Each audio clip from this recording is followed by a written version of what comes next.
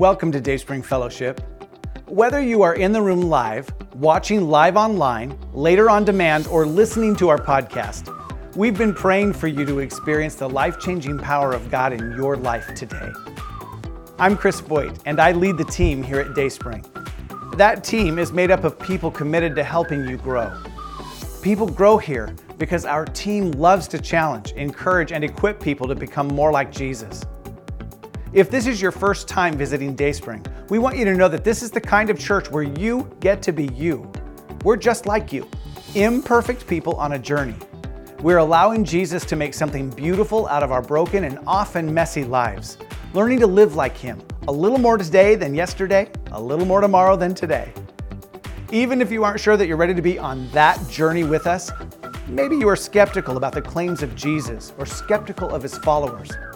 Well, this is still a great place, a safe place to explore and ask questions as you look for answers. We're asking those same questions and looking for answers too, so I think we can be pretty good company on your journey. You can learn more about us as a church by exploring our website at dsf.church, by checking out our Facebook page, or contacting us by phone or email. If you need help figuring out the next step to making Dayspring your home church, or if you just have questions, let us know. We'll help you find the answers. For today's service, you can find a discussion guide by selecting Watch from the top menu of our website. And now, let's join our service.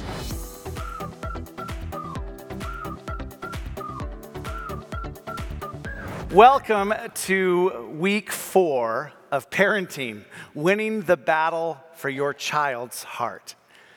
We live in a world that is dead set against the values that we believe in. That has never been more obvious than it is right now. Hollywood masterfully makes sin look glamorous, even virtuous. Silicon Valley is undermining the way our kids see themselves as it paints a false reality 30 seconds at a time, after time, after time.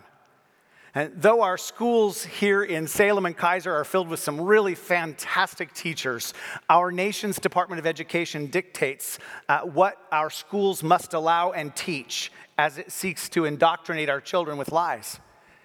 And our state governments are more and more trying to limit the influence and authority of parents over their children, which makes parenting in the 21st century very complicated. Parents are on the front lines of a spiritual battle for their kids. That has always been true, of course, but in our current culture, the battle is raging on many fronts.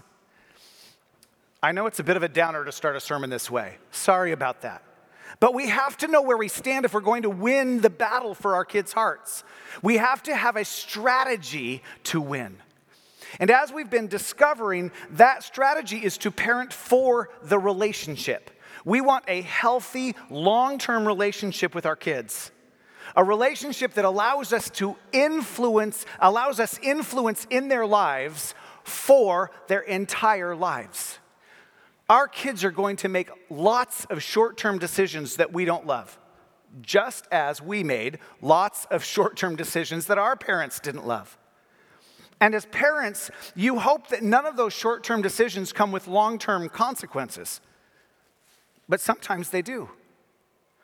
But whether they do or don't, we are parenting for the relationship for life. We are the ones who have to keep our eyes on the goal, especially when we're in the midst of those short-term battles. Keeping our eyes on the goal will give us wisdom to know which short-term battles are hills to die on and which we have to let go of.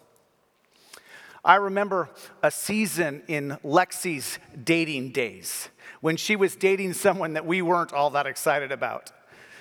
There were several of those along the way. But this particular boy came from Dysfunction Junction. His mom was certifiably crazy. Our preference would have been that she just broke up with him. Her preference was that we would let her date whoever she wanted. So we treated him with respect, tried to love him as best we could, in spite of our misgivings, and whenever she would complain about his mother, we'd just say, "Is that who you want to be the grandmother of your children?" Eventually, she decided that his crazy mother wasn't what she wanted. See, we were playing a long game by losing the short game smartly. We didn't just give up the short game. We just played it wisely by giving her a glimpse of the possible long-term consequences.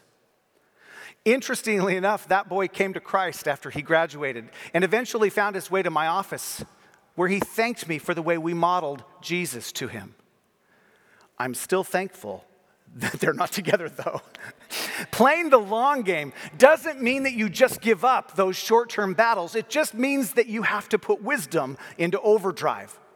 That's how you parent for a lifelong relationship of influence. Now, when it comes to parenting, it isn't all bad news. There is good news, too.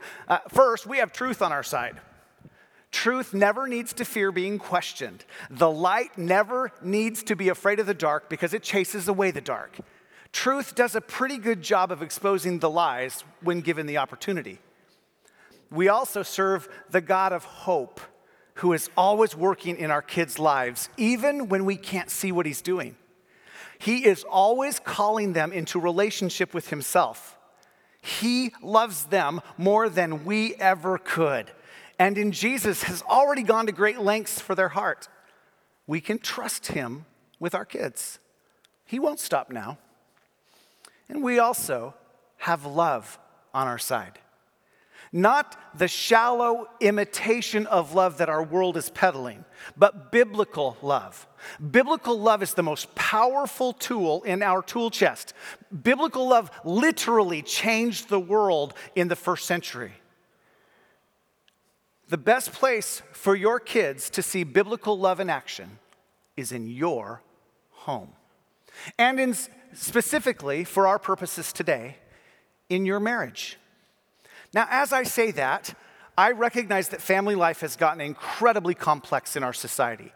Even in this room, we have single parents, married parents, divorced parents, and blended family parents, even a few grandparent parents. Even though I have first-hand experience with everything but the grandparent parenting, there's really no way that I could do justice in one message to all of those scenarios. But I'm still not one to shy away from the tension between what is real and what is ideal. What is real is varied and impermanent family structures, sometimes because of death, sometimes divorce, or any other number of reasons. What's real is that many kids are being raised in fractured or unhealthy family scenarios. Like it or not, our marriages, or whatever scenario is real in your home, impacts our kids, just as our parents' marriages impacted us. Regardless of what's real, I think most of us in this room and watching online agree that on what's ideal. What's ideal is what most of us dream about growing up, especially women. Boys don't generally think of it as early as girls do, but that doesn't change the eventual dream. Even divorced parents want successful marriages for their kids. Single moms generally want their kids to end up in two-parent homes as well. So for today, we're going to walk the tension between real and ideal, which is one dad and one mom in a monogamous, healthy covenant marriage. If that isn't you, I want you to know that you'll never hear judgment from me, only compassion and encouragement to work toward the best ideal you can get in your real. All that to say, if you need some advice with the specific application of principles that we talk about today, let Michelle or I know. We both grew up in real, not ideal. And we turned out pretty okay, if you ask me. So I think our experience might be helpful. Okay, back to the love that changes lives. As parents, we want to model biblical love for our kids. They won't get a clearer picture anywhere else. They are a captive audience for 18 years or so.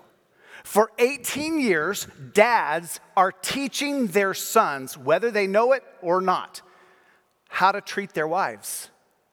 and how their daughters should be treated by their husbands. And moms are doing the same. Ideally, it matches up with the teachings of Jesus. He gave us the best picture of what biblical love looks like. He models it for the disciples on the last night that he spent with him.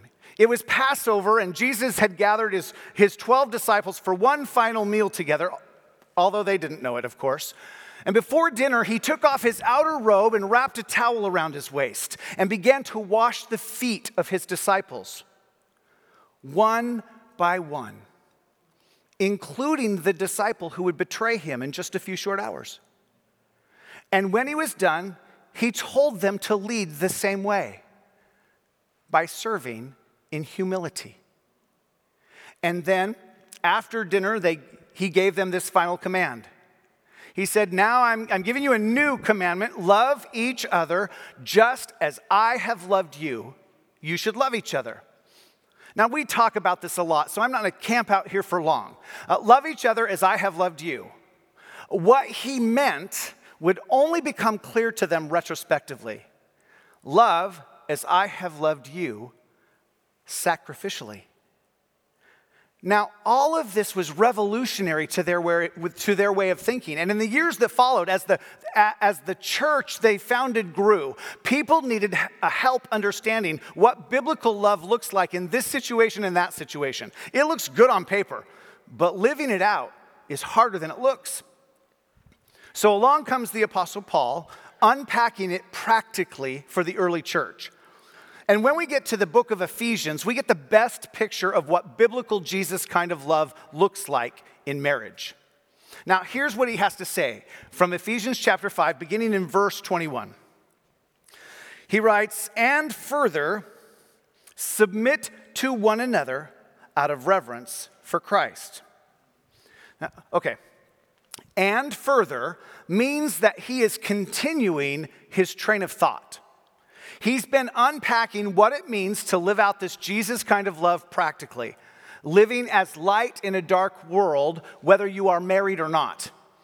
And further, everyone is called to submit to everyone.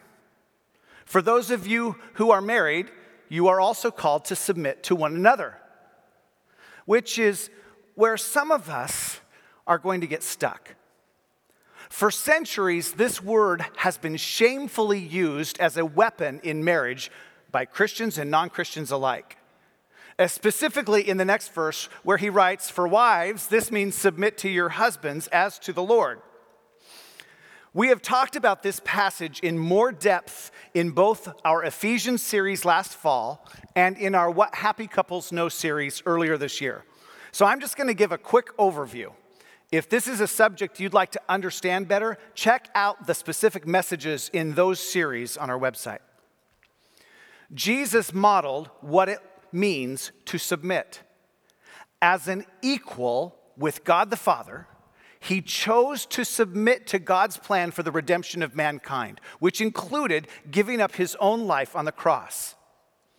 In the Gospel of Matthew, he taught what he modeled as he washed his disciples' feet on that last night, that the last shall be first and the first shall be last. As we talked about in our What Happy Couples Know series, submission is a race to the back of the line. To submit means to use all of your authority, your power, your resources, and your time for the benefit of another person. And verse 21 instructs the entire body of Christ to use all of our authority, power, resources, and time for the benefit of each other. Men submit to women, women submit to men, women to women, men to men. We're all in a race to the back of the line for Jesus' sake. Not because anyone might deserve it or have earned your respect enough to submit, but submit because of Jesus. And then, in the specific context of marriage, Paul adds a reminder to women.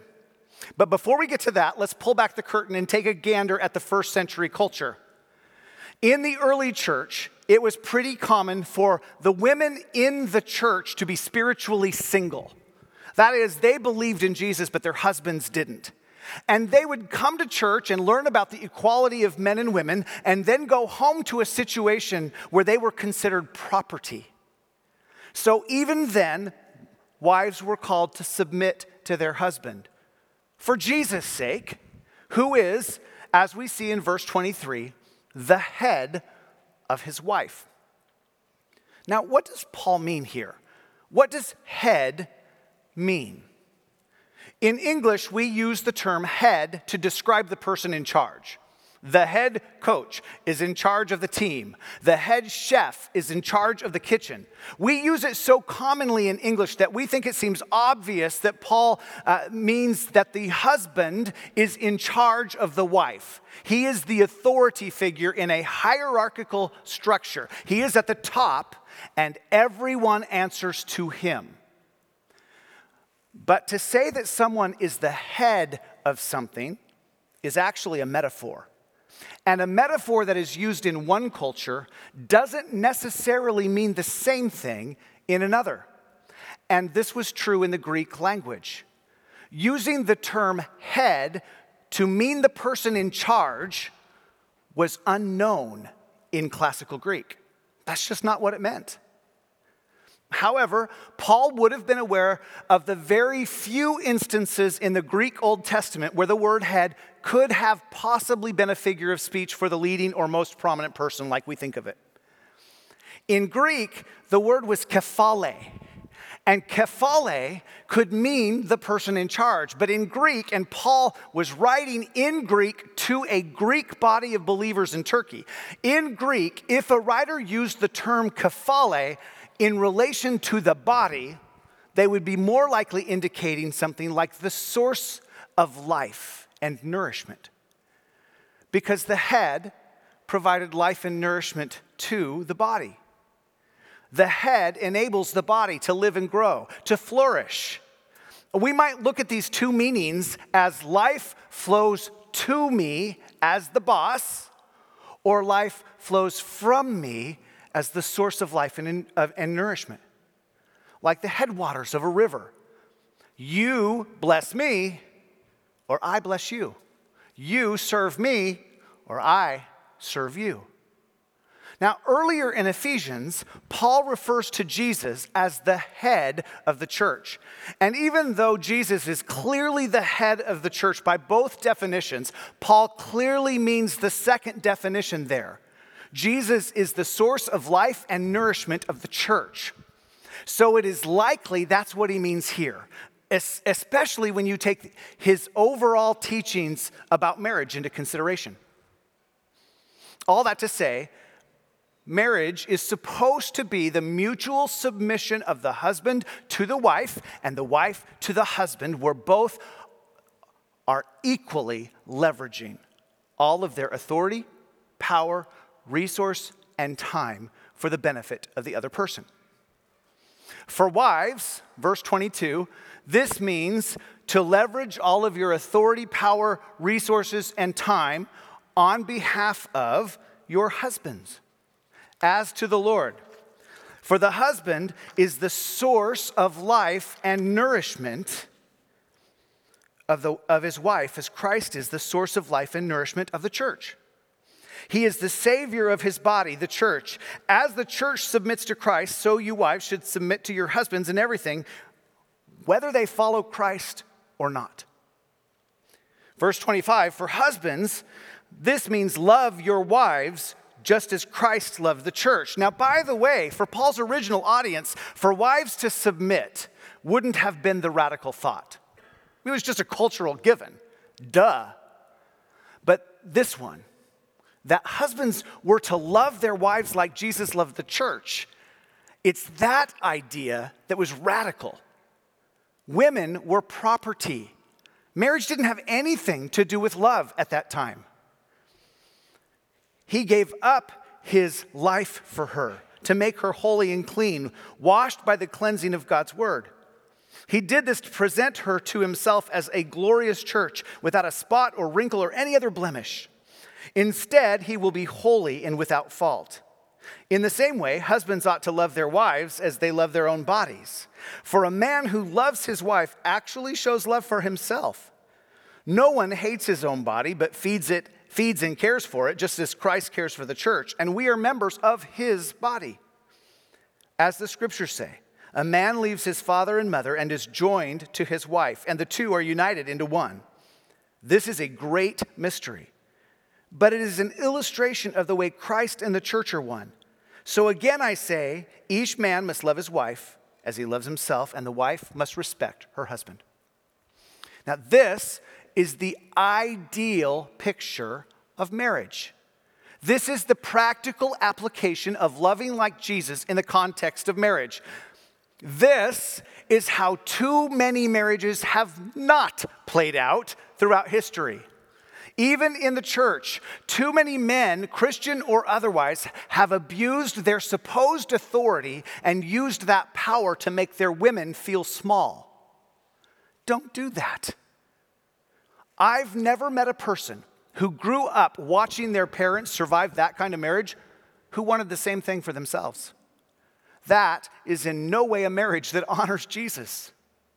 If you have to dishonor someone to get your way, you're in the wrong. Your kids need to see this played out the right way.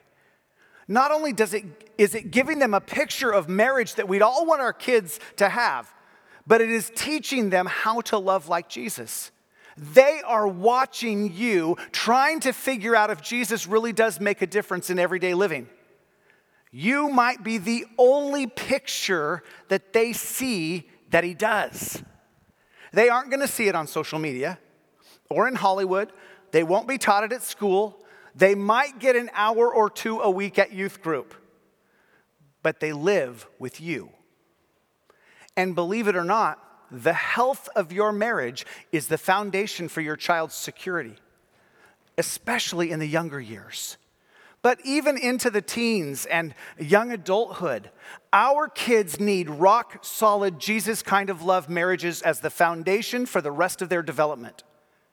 In fact, the best parenting tool of all might be a healthy marriage. As Andy and Sandra Stanley write in their parenting book, your marriage influences how your children move through the world now. The emotional climate in your home affects your children's current and future well-being, which means protecting your family means protecting your marriage first. Bringing us to the first of 5 ideas that will help us do just that. We want to model what protecting your marriage looks like for our kids. Number 1, prioritize and invest. We want to prioritize and invest in our marriage. When our kids were little, we were given some good advice. We were reminded that we were a family before we had kids, and we would be a family after our kids were gone. And that for our kids to rightly develop, they needed to learn that they were a happy addition to the family, but they weren't the center of the family. That is, the family didn't revolve around them, although in those first months it certainly seems like it.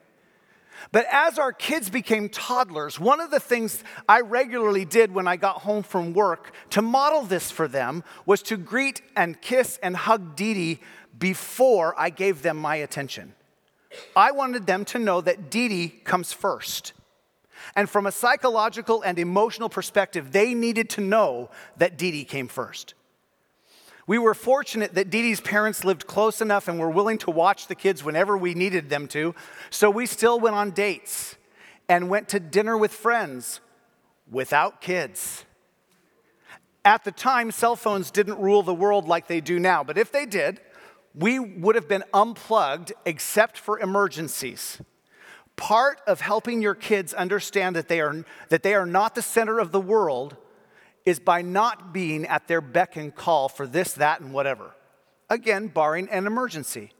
It is okay not to take every phone call or respond immediately to every text. In fact, you shouldn't. It isn't healthy for you or them. The second idea to help protect your marriage, be a student of your spouse.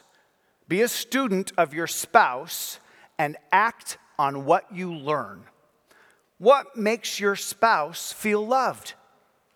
Do you even know? There are lots of resources out there today that can help you figure this out. One great one that has stood the test of time is Dr. Gary Chapman's book, The 5 Love Languages. In a nutshell, the 5 love languages are receiving and or giving gifts, quality time, acts of service, words of affirmation, and physical touch. Everyone generally has a love language that they like to give love in and one they like to receive love in. They can be the same, but aren't necessarily. You might also consider them primary and secondary love languages. For example, I like to receive love in the language of physical touch. That's why I'm a hugger. But I like to give love as acts of service. Dee Dee likes to receive love as quality time, but gives love as words of affirmation. So when it comes to Valentine's Day, I don't give her flowers. That just isn't her thing. She'd rather we went out to dinner. That's also one reason why we like to travel together. She gets me alone and focused, not being pulled every which way by other priorities. So what makes your spouse feel loved? Figure it out and just do it. Love her well. Love him well. The third idea to protect your marriage, be your spouse's loudest cheerleader. It's not your job to keep your spouse humble. Life has a way of doing that without you. Everywhere you turn, whether you are a man or a woman, you get the message that you are not enough. So don't add to all of that noise. Be your spouse's loudest cheerleader. Dee Dee is fantastic at this. She is the first person to tell someone how amazing her husband is. And she really means it because she believes it.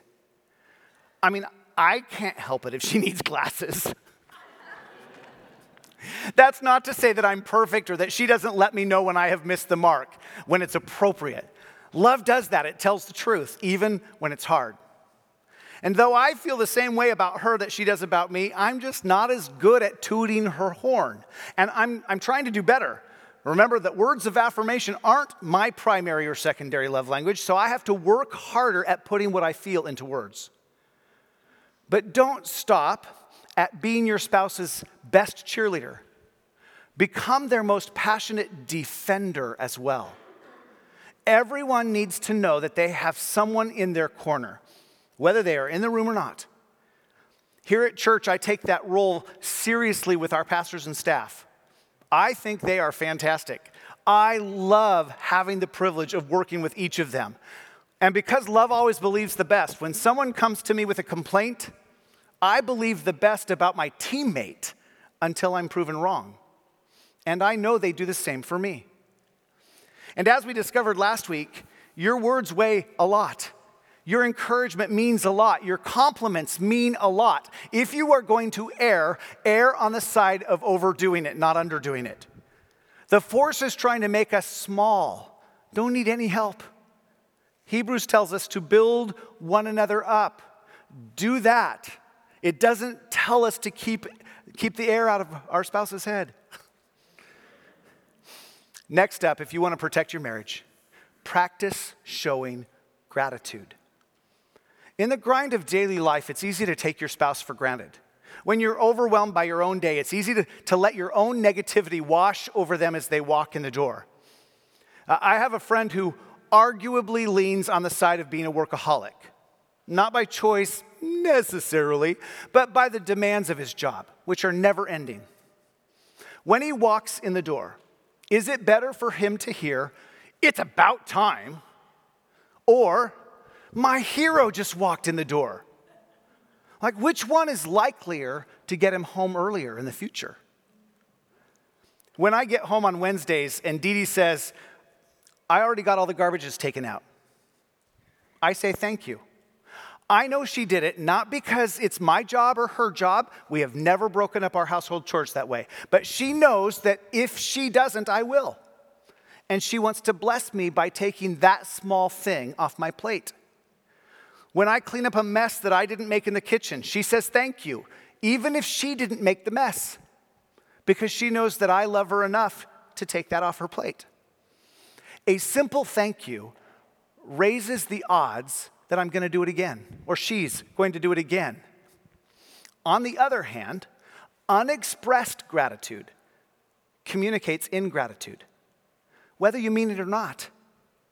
For those of you who are not words of affirmation people like me, even you can say a simple thank you. Don't let those words get stuck behind your teeth and never leak out of your mouth. And the last idea to protect your marriage: harness the awe factor. Harness the awe factor. Now let me come around this one with a story. When COVID hit, like so many people, Dee Dee's job moved from an office to a home office. Well, not an office really, just a living room / dining room, desk and filing cabinets. And she loves it. Not the setup of the home office, but she loves that she gets to work from home. She loves the flexibility of being able to sleep in a little, spend time with Avery during the day when needed, and work on those odd hours when I'm also at work. And I love it for her. It's the best of both worlds. I noticed something after a while, though. When she worked at the office, she had coworkers to let off steam with when something went wonky. But at home, there was no one until I walked in the door. I'd get a, hey babe, out, and then she'd fill me in on her day, filling me in on all of those wonky problems. And though I'm great with being her sounding board when she needs it, and I knew that her frustration wasn't aimed at me, I just needed a little breather before that began. And then we went through our brain science and spiritual growth series that we called Wired.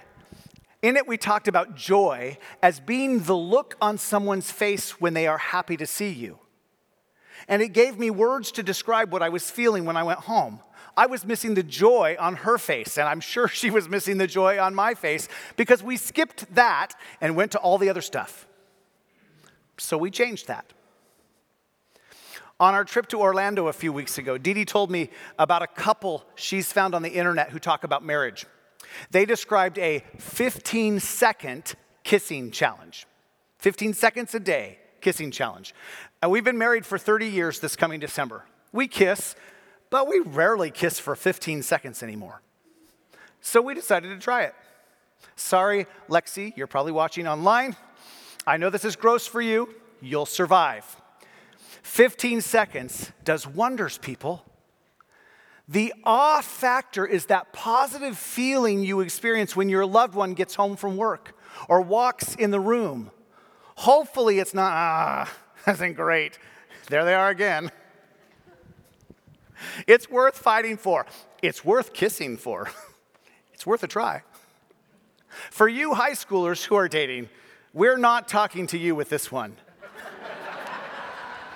For you, our message is no touchy. Again, regardless of what your real is, now is the time to aim for the best ideal you can get in your situation. For those of you who are divorced, you could start with never talking badly about your ex in front of your kids. Never making them feel like they have to choose between you. They'll feel that way naturally. Trust me, I know it. But don't pile it on. For those of you in challenging marriages, start with gratitude and work your way up from there.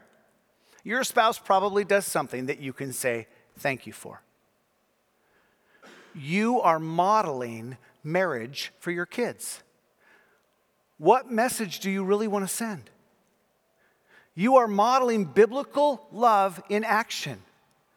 What message do you really want to send? As the Stanleys say, a healthy marriage is not a perfect marriage. It's not a relationship where conflict, struggle, and grief are absent. Rather, it's a relationship where mutual respect and mutual submission are the identified goals, even amid that conflict, struggle, or grief. It's a race to the back of the line. A you-first mentality that models humility, sacrifice, and selflessness, which will preserve the relationship in the short term, giving your children security now, as well as giving you something to hold on when they leave you as empty nesters. After all, you were a family before they came on the scene. And you'll be a family when they've left to create families of their own. Let's pray.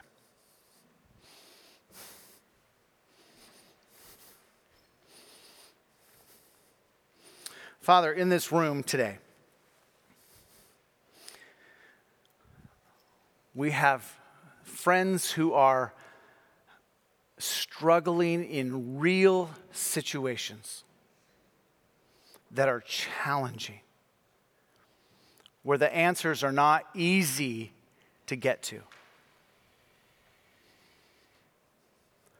And Father, for those friends of mine in those situations right now, I pray that right now the Holy Spirit would just bring hope and peace and wisdom in those situations. Father, give us the energy and the knowledge to know how to work from our real to ideal. The best ideal that we can get in whatever the situation is that we are in. For people who surrender their lives and live wholeheartedly for Jesus, the Holy Spirit has a way of making up for our failures and filling over the cracks with grace. So we pray that that would happen in our marriages and relationships right now. We pray in Jesus' name. Amen.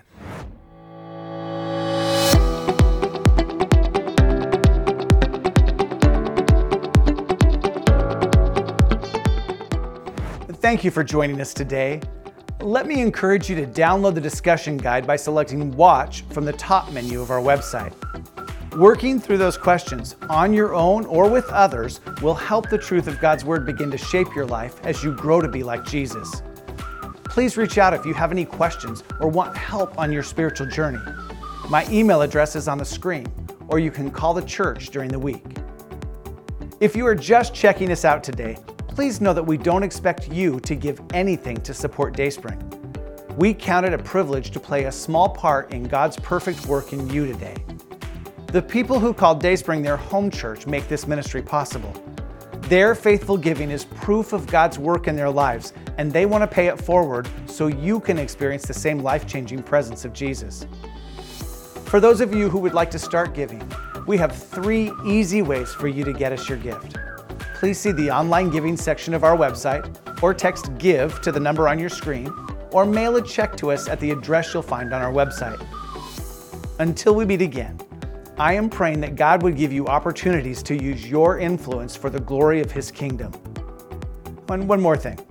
Thank you for liking and sharing and following Dayspring on whatever platform you connect with us. Thank you for rating us where that is appropriate. Even more, thank you for sharing our services with your friends and family. If this service was a blessing to you, it'll probably be a blessing to someone else too. God uses you to plant seeds in other people's lives, so keep sowing.